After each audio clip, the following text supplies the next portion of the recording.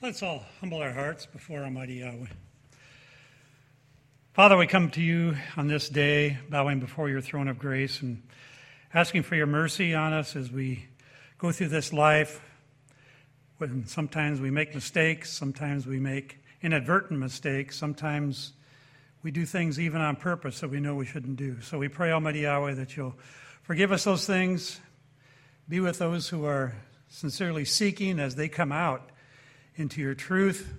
Give them the encouragement, the understanding to continue strong in the truth, no matter what may come. For we know the signs of the times are getting more and more clear.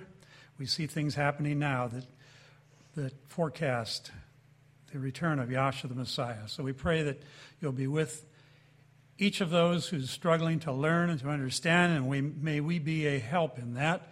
We pray also that you'll be with the brethren, wherever they might be, as they worship you and honor you. Strengthen their resolve, strengthen their attitudes. They may be strong and well in the faith. We ask also that you'll be with us this day. May you speak out in this message. May the words be yours, and that we would learn and we might be drawn closer to you through them. So this we ask in Yahshua's name. Hallelujah. And you may be seated. I don't know if you saw this in the news. End of January. Try that again. End of June. It wasn't that long ago. It says about 36 California lawmakers are pushing for Resolution ACR 99, which calls on counselors, pastors, religious workers, educators, and institutions to stop labeling homosexuality and transgenderism a sin, saying it's harmful and unethical. A minister was interviewed about this afterward, and he said this is the first step into controlling what is said from the pulpit.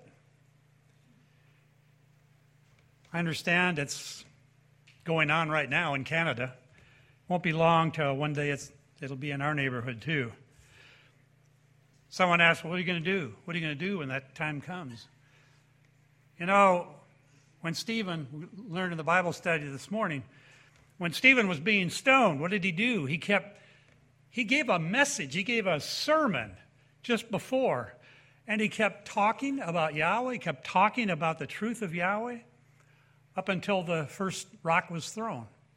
So that's what we're going to do. Keep on going until Yahweh says enough. That's all we can do, because we're responsible for the truth we know. But we know censorship is coming. We all need to get serious about our walk, both as a group and also as an individual. So what's your devotion level? Have you ever seen a business post its standards and practices? Broadcasters usually do this. They detail what you can expect and how they conduct their affairs and the guidelines by which they operate. Up front, honest, no surprises. Yahweh has his own standard and practices. He reveals them by telling us what he expects and how and what to observe. And that way, come judgment time, there are no surprises, no excuses. You know, the entire Bible shows his standards and practices, so each one getting baptized is fully apprised of what's ahead, what's expected of them. We explain this to them. When you're making a vow, and this is going to be for the rest of your life, not just after you walk out the door. And I also try to make it clear that when you get baptized, this isn't the end. This is only the beginning of a new life. Some people get the idea, well, I get baptized and I got it made. That's only the beginning. Now your walk begins. Now the tough part begins, but also the blessings one day when Yahshua returns. The entire Bible shows his standards and practices, so each one has an idea of what he's getting into, is fully informed on what they're expected to do, and so they go into immersion with eyes wide open, so to speak. He lays out his entire salvation program in detail and how to conform to it. But you know, that doesn't faze most people. It goes right over their heads. Who keep their own traditions, make their own way, and still expect to win his favor in the end. An example is one fellow has said, I don't worry about whether it's wine or grape juice for Passover. I don't get all that worried about getting all that leaven out of my house for the Feast of Unleavened Bread. And I don't live in temporary dwellings at tabernacles. I don't worry. Well, clearly the man lacked respect for Yahweh with little concern for Yahweh's will. He's following his own will. But that will that he's following is not going to end well. Did the Bible waste time and parchment on these specific provisions because they really don't matter? But they really don't mean much? It's just something to do to keep everybody busy? Does Yahweh give a wink and a nod to alternative worship and practices? Is that okay? Is that okay with him? Proverbs 16:25, there's a way that seems right unto a man, but the end thereof are the ways of death. Yeah, you can do your own will, but it's a pretty much of a dead-end road. Some may be saying, Alan, you're preaching to the choir. Well, that too, because I sense the choir is getting a little lackadaisical. I feel the choir is slipping a bit. When we look out at the panorama, and we look at it, the panorama believers, and we look at it from the perspective of the 1970s and 1980s, I see a difference. I really do. I see a difference in attitude and dedication. There was a real conviction then, which we see less and less today, because I think the world is making it that way as well. Increasingly less of the word and increasingly more of the world. There's a reason the prophet told us to cry aloud, spare not, lift up your voice like a trumpet and show my people their transgressions, in the house of Jacob their sins. The signs are there. And it's always the details that fall first. You notice that? It's always the little stuff that falls first. Bigger stuff is coming, but the details are critical with Yahweh. They reveal the level of our dedication. How really dedicated are we? Yahweh is a mighty one of detail. Just look at creation. It's packed full of miraculous detail in how he created this universe, how he created you and me. He thought of all the details. He put antiseptic in our tears so that if we happen to get a bug in our eye or something, the tears will clean themselves. David said in Psalm 139:14, I will praise thee, for I am fearfully and wonderfully made. You said a mouthful, David. Yahweh thought of everything. It's miraculous on how he created us. He put minerals in our saliva so that we rebuild enamel. It gets worn away each time we eat. That enamel has to be rebuilt or our teeth will be ground down to nothing in no time. He put a base, opposite of acid, in seminal fluid that neutralizes the acidic environment of the birth canal so that the sperm have an opportunity to fertilize the egg before they die. He thought of that. But the acid in the birth canal also protects the plumbing there too from infection. These are only a few of the millions and millions of complex ways in which Yahweh creates. Stuff we wouldn't even think of. Your eyebrows to keep water from dripping in your eyes on a hot, sweaty day like yesterday. Would we have thought of that? Probably not. He thinks of everything. When he gives us specific facets of what he expects in the spiritual life, he also is very specific. And he means what he says, no matter if it's popular or not. Remember someone saying, you actually eat flat bread for a week during unleavened bread? Yeah, we do. Do you actually go without food and water a full day at atonement? Yes, we do. It's a detail, but it's important to Yahweh, so we do it. We aren't here to please the world or our neighbors or our friends or our family. We're here to please him. And as assemblies, to live and teach the word, even if we're the last ones standing doing it. Salvation is too serious to play with. The end of all the years we spend on this life is salvation or not, depending on how we do this life. Paul told Timothy, 2 Timothy 2:15, study to show yourselves approved unto Elohim, a workman that needs not to be ashamed, rightly dividing the word of truth. Rightly dividing. If you aren't studying, if you aren't into the scriptures regularly, then you're not approved by Yahweh. He just said that. All believers are expected to prove his truths and have the ability to discern truth from error. We must know the basics. We must be able to defend our faith.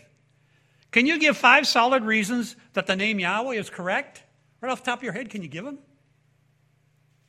Can you answer the 7 most popular challenges against his name? How about showing 10 proofs for the Sabbath from the scriptures?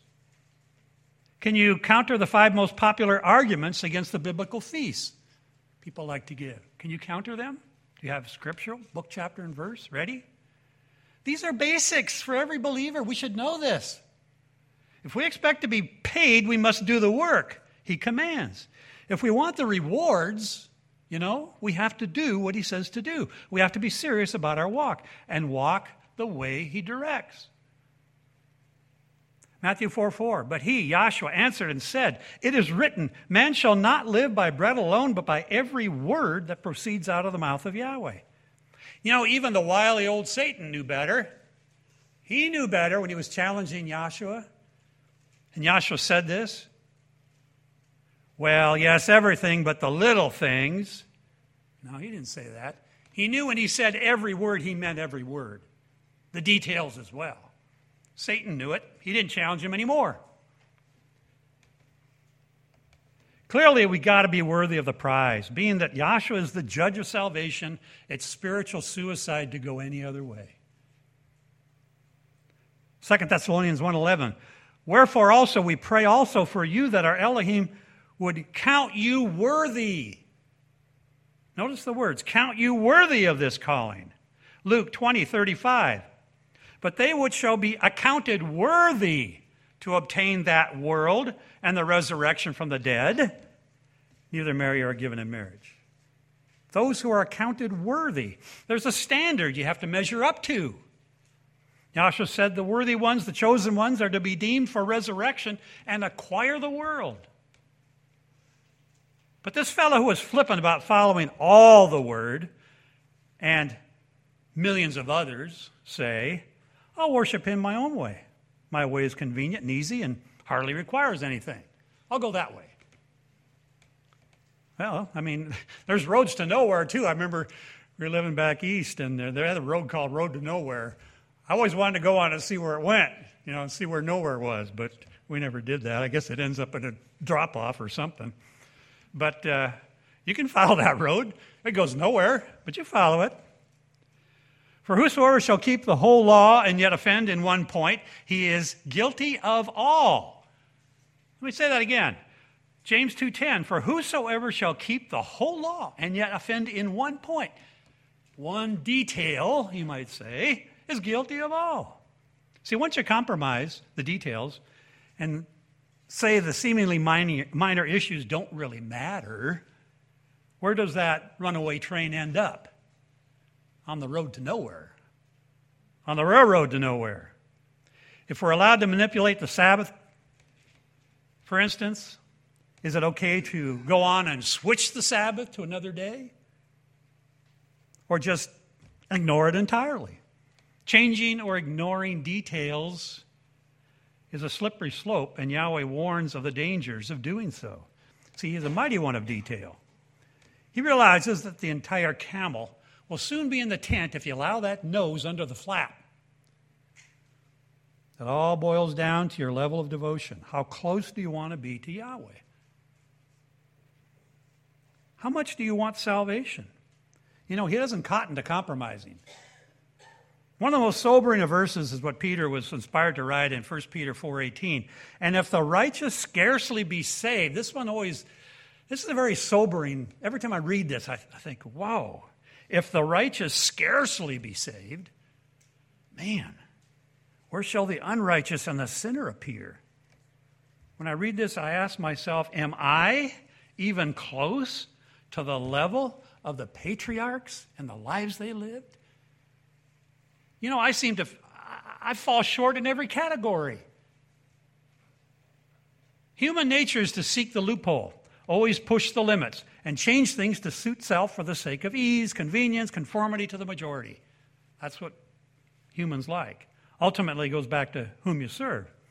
You know, an idol is anything that comes between Yahweh and you in worship. We ourselves are the biggest impediment there. We are masters of putting ourselves before Yahweh. We find myriads of ways to slip by, to slip out of our commitment to Yahweh. As with all our obligations, we have to learn to sacrifice ourselves. That's one of the major things of being a believer. You got to be able to sacrifice yourself for others. How are we doing there? We have to draw the line where Yahweh draws the line and live within those parameters that he sets for us. Hebrews 4:12.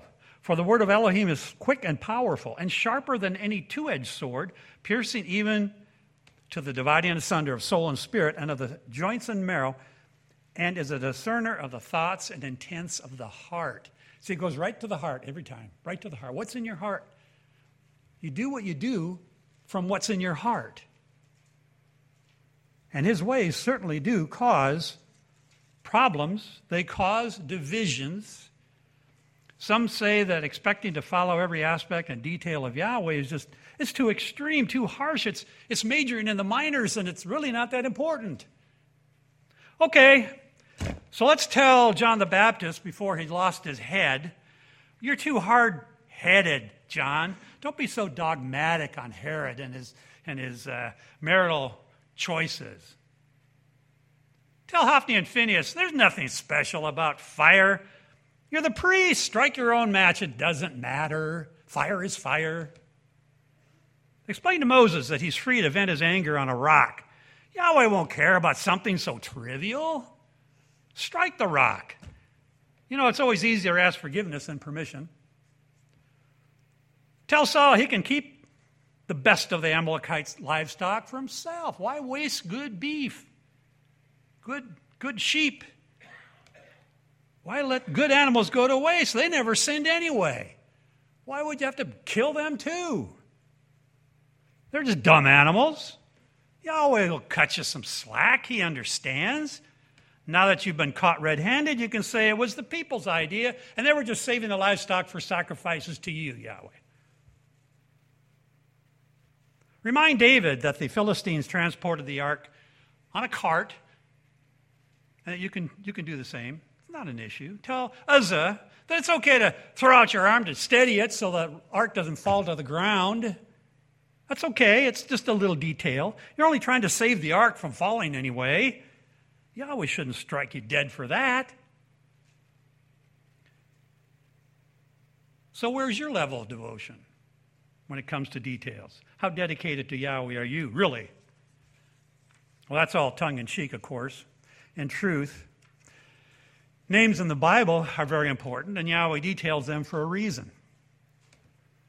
In many cases, Bible names are fragments of ancient history. You see, we've lost this in our culture, our Greco-Roman culture. Names don't really mean anything. They're just a label we tack on. I mean, once it's yours, yeah, you want to live up to your name, live up to it. But in the scriptures, names had a history, and they meant something very important to the person and to the family. Revelations of divine purposes, expressions of hopes, and prophecies of the future, all tied up in names. Names describe natural or personal qualities.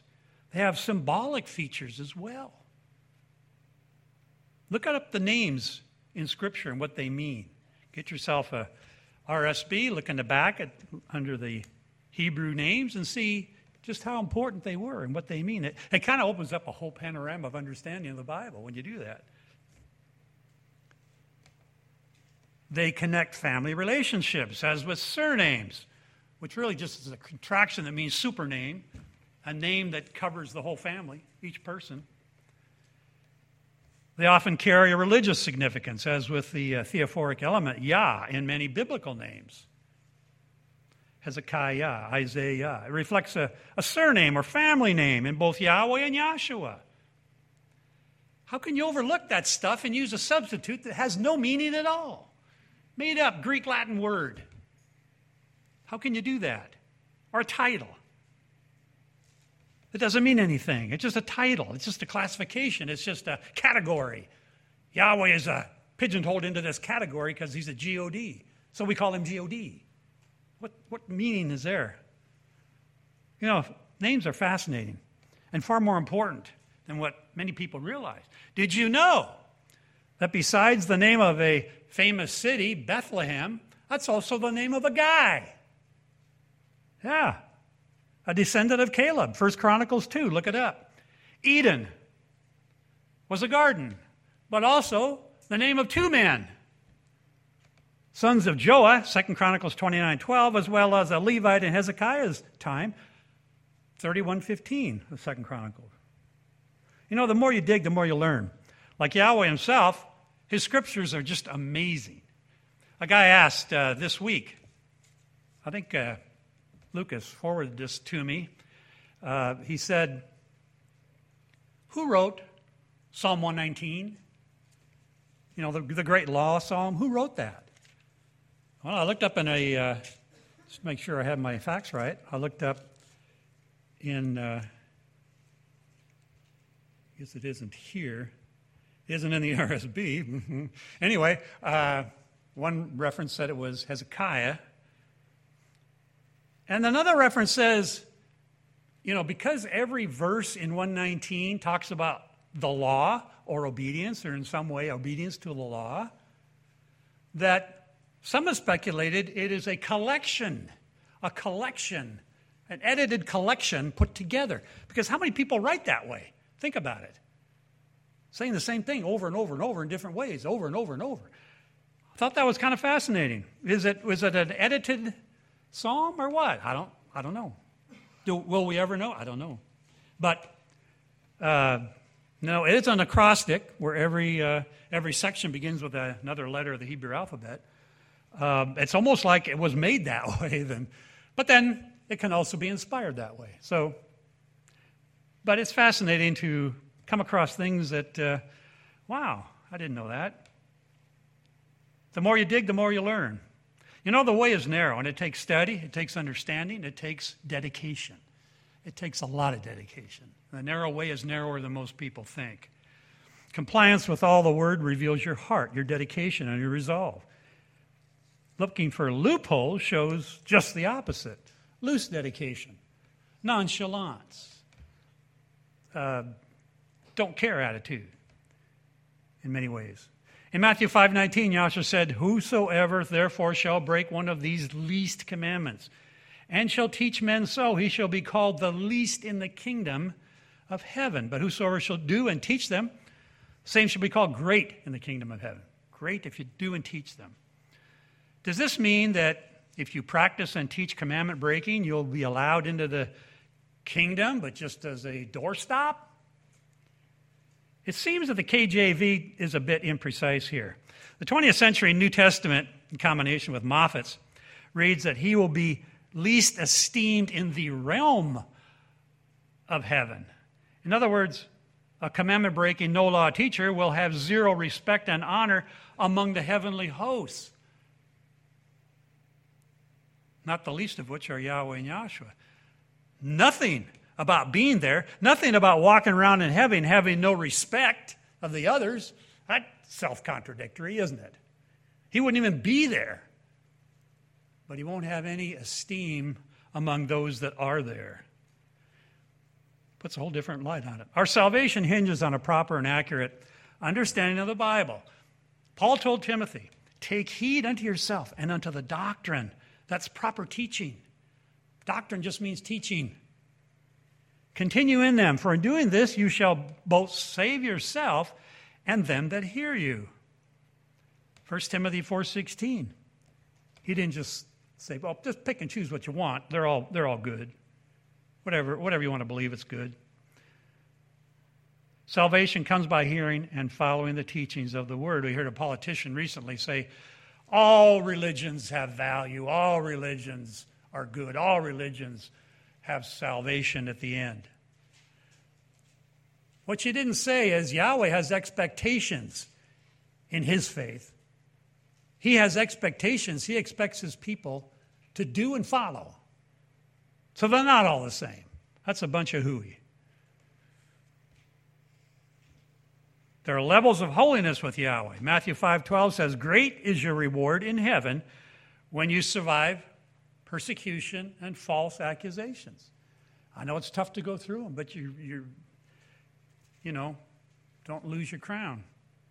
Great is your reward if you don't bend. In Matthew 10:41, Yahshua distinguished between a prophet's reward and a righteous man's reward. So there's different levels of rewards depending on the life you live. He said we'll be judged by how we live this life. His parable, so many parables have so many truths in this regard. His parable of the talents talks about receiving rulership over different numbers of cities depending on your dedication and the work you do to bless his word, to multiply his word that he's entrusted to you. For a variety of reasons, some passages create difficulty. Problems result when care is not taken to rightly divide the word. That's part of what he was saying. You can't afford to be careless with the scriptures. The word, Paul said, is given for proper doctrine, for teaching, for correction, and instruction in righteous living. That's 2 Timothy 3:16. That means don't fiddle with the word and don't broaden the way. Don't make it an easier way than it's laid out. Just follow it. Follow the way it's laid out. That's where the reward is. What's the point of giving us instructions on life and worship if we're just going to do it our own way anyway? What's the point? Why waste time? Why waste anything? We may as well just go read some Greek philosophy. In 2 Thessalonians 5:21, Paul wrote, prove all things, hold fast to that which is good. To prove all things, you got to be able to know the word, don't you? How else do you prove it if you don't know it? Paul also told Timothy, study to show yourself approved unto Elohim, a workman that needs not to be ashamed, rightly dividing the word. That means check it out. The number one problem today is people are too lazy and feel inadequate to check it out. Well, you got to start somewhere. I felt inadequate when I started algebra. Then I was really inadequate when I had to move on to trigonometry. But I had to work at it, but I couldn't say, well, I can't do it. I just don't know. I'm not good enough. I'm not going to. I had to do it. And it was tough. Learning something is tough. We don't necessarily like it. We like to know stuff. Once we know it, it's fine. But to learn something new, we shy away from it because it's not easy oftentimes. Sometimes it's enjoyable, especially if we really enjoy what we're learning. But normally not. Job 38:2, Yahweh asks, who is this that darkens counsel by words without knowledge? They not only don't give the right answer or the advice that they should, but their counsel makes things worse because they don't speak the word. And so they put others in darkness. I estimate that not even 1% of this world has the least bit interest in 2 Timothy 2:15 and the command to study the word. And that's a big problem. The way to salvation is narrow. And it says few will find it. It says Yahshua, the very judge of salvation, he ought to know. He knows what's coming. He knows what the word is. He knows what his judgment has to be, and he sees people with a long way to go. The command is to rightly divide the word of truth. The term is from a single word, orthotomio in the Greek. The Expository Dictionary defines it as not dividing Scripture from Scripture, as some would love to believe, but teaching Scripture accurately. Accurately. The Treasury of Scripture Knowledge says the quote, is not to dividing up Scripture into dispensations and applying to ourselves only what is allegedly valid for this dispensation. Neither is it dividing Scripture on the basis of to whom it was originally addressed or spoken of, the Jew, the Gentile, or the church. For all Scripture is given by inspiration, and all Scripture is profitable for what? For doctrine, teaching. We have no right, I'm still quoting, by such arbitrary distinctions to eliminate from our careful consideration whole sections of the Word, like throwing out the Old Testament. It's no longer needed. The emphasis is not upon right division or wrong subtraction, but on correct interpretation. You can find that on page 1432 if you want, in the Treasury of Scripture Knowledge. Another verse is Philippians 1:10, where after Paul encourages that you may abound in knowledge, he's praying for that you'll have knowledge, and in all judgment says, that you may approve the things that are excellent. And our excellent should have been translated differ. That you will know the difference. The difference. In other words, study and sift out error. That's just not a good way to go about evangelism. That is a command. Command. How many people are fulfilling that command? If we as assemblies fail to teach the Word in favor of fluff, we'll be aiding and abetting the ignorance of people, the continuation of their error, and we'll be held accountable. Nothing less than malpractice, the way I see it. Preach the Word. Be instant in season, out of season. Reprove, rebuke, exhort with all long-suffering and teaching.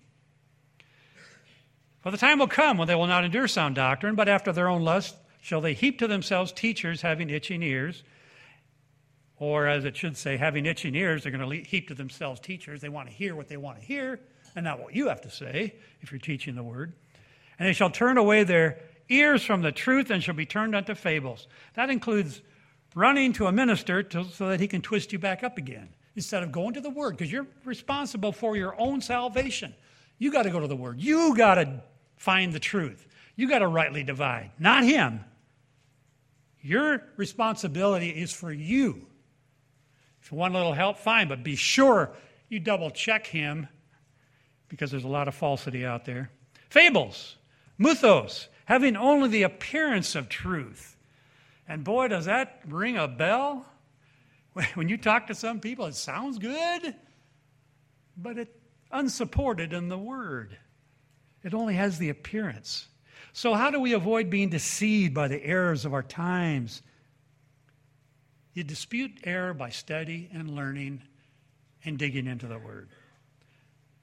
The trend today is fulfillment of Paul's warning to Timothy. Fewer and fewer wanting to teach sound doctrine. Let's do everything but teach the Bible. After we test teachings and find how it deviates from truth, we make a distinction. We drop the error. That is the way restoration of truth works. So how can we know that we're properly understanding Yahweh's Word? How can we go about rightly dividing the Word? Well, there are about 5 precepts that you really have to follow. The first principle of proper Bible understanding is to take the passage as it reads. As it reads. Look for the obvious literal meaning.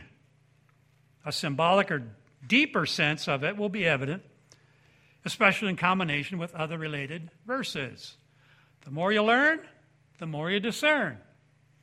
The more you can add up truth, the more things will ring true. I remember my wife saying, well, you're getting online. How do you know what they're saying is right? Well, you have to study it out, and you have to prove it. You have to, first of all, a lot of things just ring true. It just do, it's just endemic.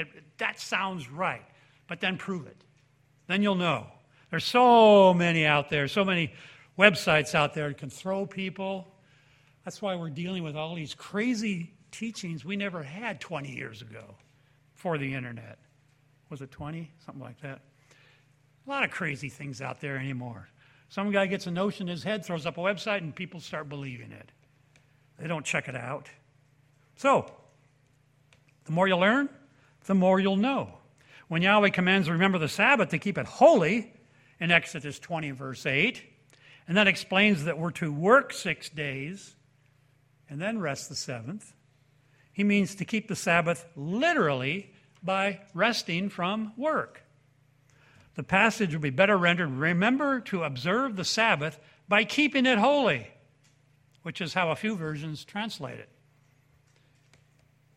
This shows that the command is not intended for just a spiritual application, as many teach, but for literal ceasing from work. Things you don't do as work on the Sabbath, because that day is set for Him.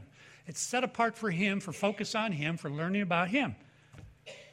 You're not going to do that when you're out working your job. Principle 2, read the passage in context. Read all around the passage. Read the verse before, the verse after. Read the whole chapter until you get the context when you got a verse that's difficult. This often will reveal the true meaning of what's talked about there. Example, Romans 14:5, used to support Sunday worship. One man esteems one day above another, another esteems every day alike. Let every man be fully persuaded in his own mind. Oh, I can decide which day I want to keep. I think I'll keep Wednesday this week. Thursday looks good. Next week I'll keep that. I don't have anything going. I'm being persuaded in my own mind, see? No. Read the entire chapter. It's plain to see that Paul is addressing the practices of fasting and vegetarianism. But basically here he's talking about fasting. You can choose to fast any day you want, except maybe the Sabbath because it's a feast day, and maybe a holy day. But that's what he's talking about. Some people, I know one minister, he fasted every Monday. The Pharisees, was it Monday and Wednesday or something like that? You can choose whatever day you want if you want to fast. Draw closer to Yahweh. Good for your health. By the way, they're finding out it's really good for your health. But if you need to shed a few pounds, fast a day. It's not going to kill you. Like the guy says, I can't believe you fast a whole day and no water too. Yeah, that's what it says, and I'm still living testimony that it works. A verse will never contradict any other passage in the Word. And people will not let the Scripture explain itself. They'll take one passage, one verse, text out of the Bible, proof text, and try to make a doctrine out of it. Biggest mistake is failure to harmonize the Scriptures. That's led to so many bad teachings. They don't look at everything on that subject and put it all together. A verse is never going to contradict any other verse in the Word. If it does, then Yahweh's contradicting Himself.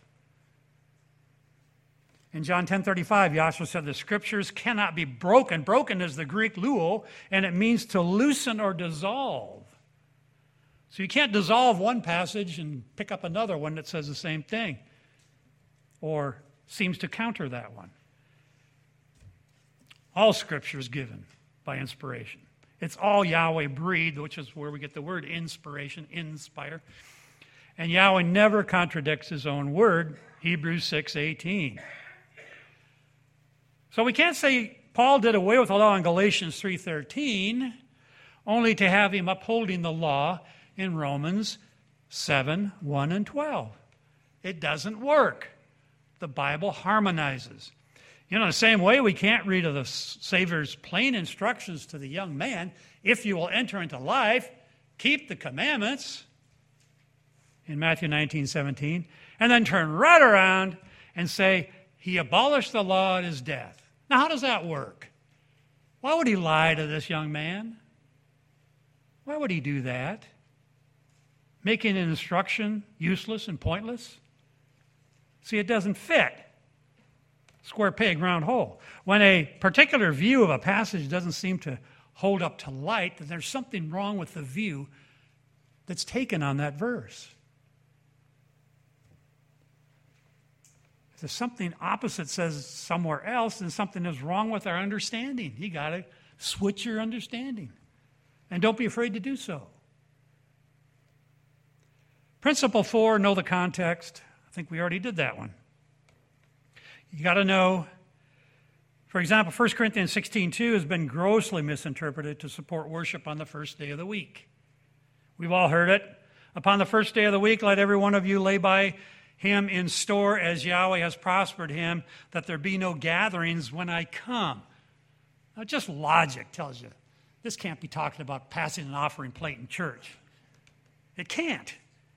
He says, what's the point of preparing this stuff and having it ready so when I come, you're not going to the church. He's coming to you, coming to your house, that you'll have it ready. So you don't have to scurry around. Oh, Paul's at the door. Hang on. And he's got other places to go and other people to see. I got to get the stuff ready. And by the way, that's not money. I mean, it could have been. But he's basically talking about foodstuffs because there was a famine in Jerusalem. They had a drought going on. And you know, with a drought, you don't grow food. So he says, we're going to help these brethren in Jerusalem because brethren help brethren. And so I'm going to gather some foodstuffs and whatever those people can use, and you have it ready, and I'll go to Jerusalem and I'll take it there. Or I'll have people take it there. Or I'll have people come get it, whatever it was. So he says, lay by store so that you'll have it ready. He's seeking help for these people. He's not talking about taking up an offering during a service. No reference to a Sunday worship there is intended or implied. A careful reading of the first 4 verses reveals the truth of the circumstance and will dispel any erroneous interpretation of that if you just read it. Just read it. Some taught that Paul taught against observing Sabbaths and feasts in Galatians 4:8. Howbeit then, when you knew not Elohim, you did service unto them which by nature are no gods. But now, after you have known Elohim, or are rather known of Elohim, how turn you again to the weak and beggarly elements, whereunto you desire again to be in bondage? Is he saying you're going back to the truth? Is that what he's saying? We used to have a TV program called Back to the Truth. You observe days and months and times and years. Oh, okay. You observe Sabbaths, and you observe new moons, and you observe feast days. So I'm afraid of you, lest I have bestowed upon you labor in vain. You're going back to these things. No, that's not what he's talking about. If we understand that the Galatians were converts from a particular place called Gaul, and that's where the word Galatians comes from, an area of old France over northwestern Europe, these people were gross pagans. And they kept wanting to go back, as the nature of man is, go back to the way he once was. He can't take the truth, so he's going back. It's clear he's telling them to stop going back to their old heathen ways. Days, months, times, and years is speaking not about the Sabbath and the feasts and everything, but their old false worship. Why would he command to do and teach these things? I must by all means keep this feast that comes to Jerusalem, and then tell people, you're going back to the feast, those old bad pagan ways. See, people get snowed because they don't know. Know, and you won't get snowed. And his days are never referred to as weak and beggarly. They're Yahweh's own will, for crying out loud. He says his laws are defined as holy and just and good. Romans 7:12. All right. Another principle, number 5. And then we're done. Language and grammar. Language and grammar. So important. So important to understand the word. That's why we came up with this book right here. Because one of the main things we're trying to show is the importance of the source languages, the Hebrew and the Greek. Though I don't believe Greek was the original of the New Testament. But, we got to get back as close as we can until someone visits the Vatican and finds the New Testament in Hebrew somewhere in that big vault they got down there that goes for acres.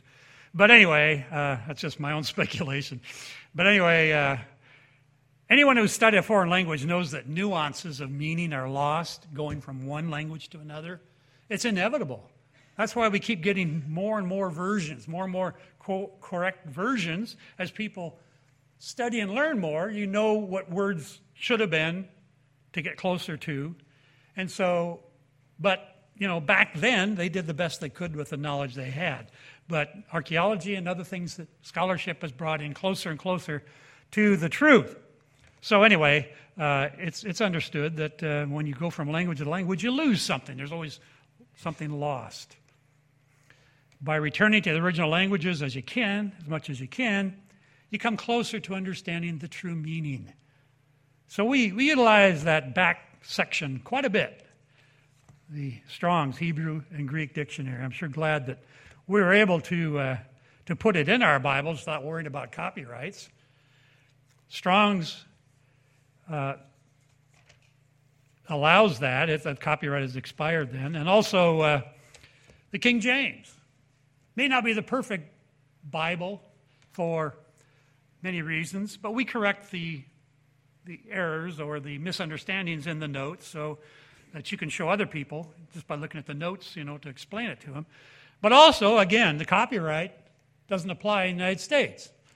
The King James is the copyright in England is owned by the Crown, but we don't have to worry about that because it doesn't apply to us here in this country.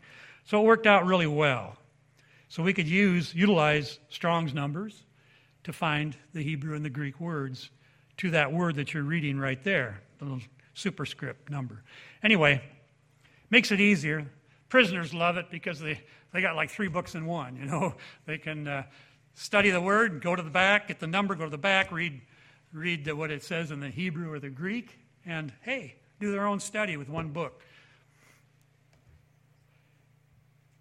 The common interpretation of Romans 10:4 is that Yahshua did away with the law.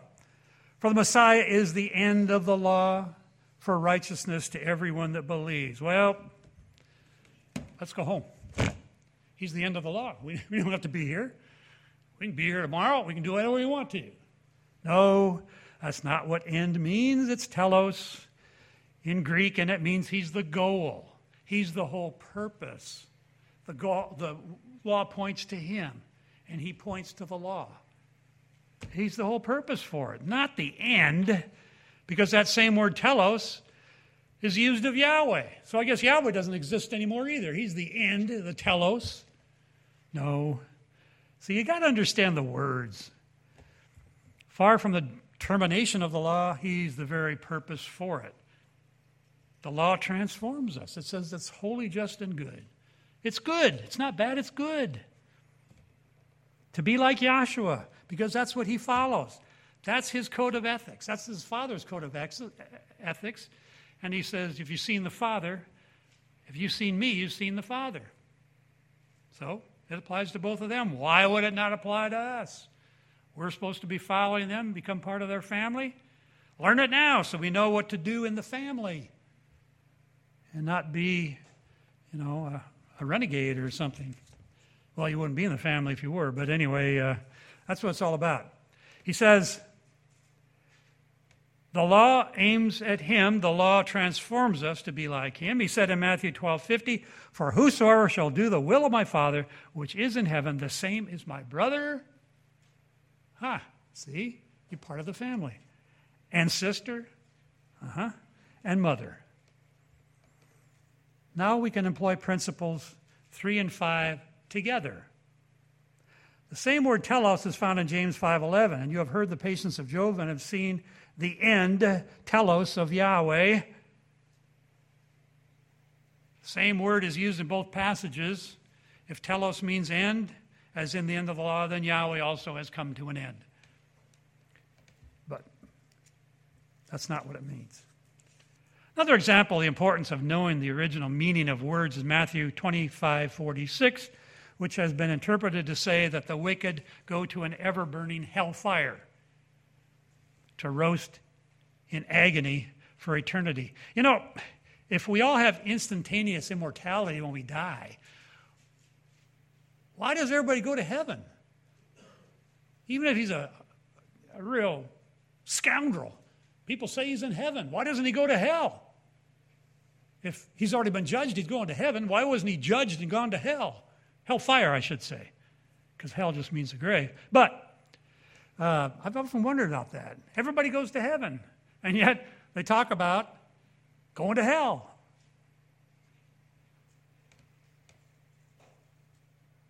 Lucas had a good response to a man who was arguing about going to heaven at death. And then, well, what does he come back for? And then go through the judgment. I guess he has to find out why he was worthy to be in heaven in the first place.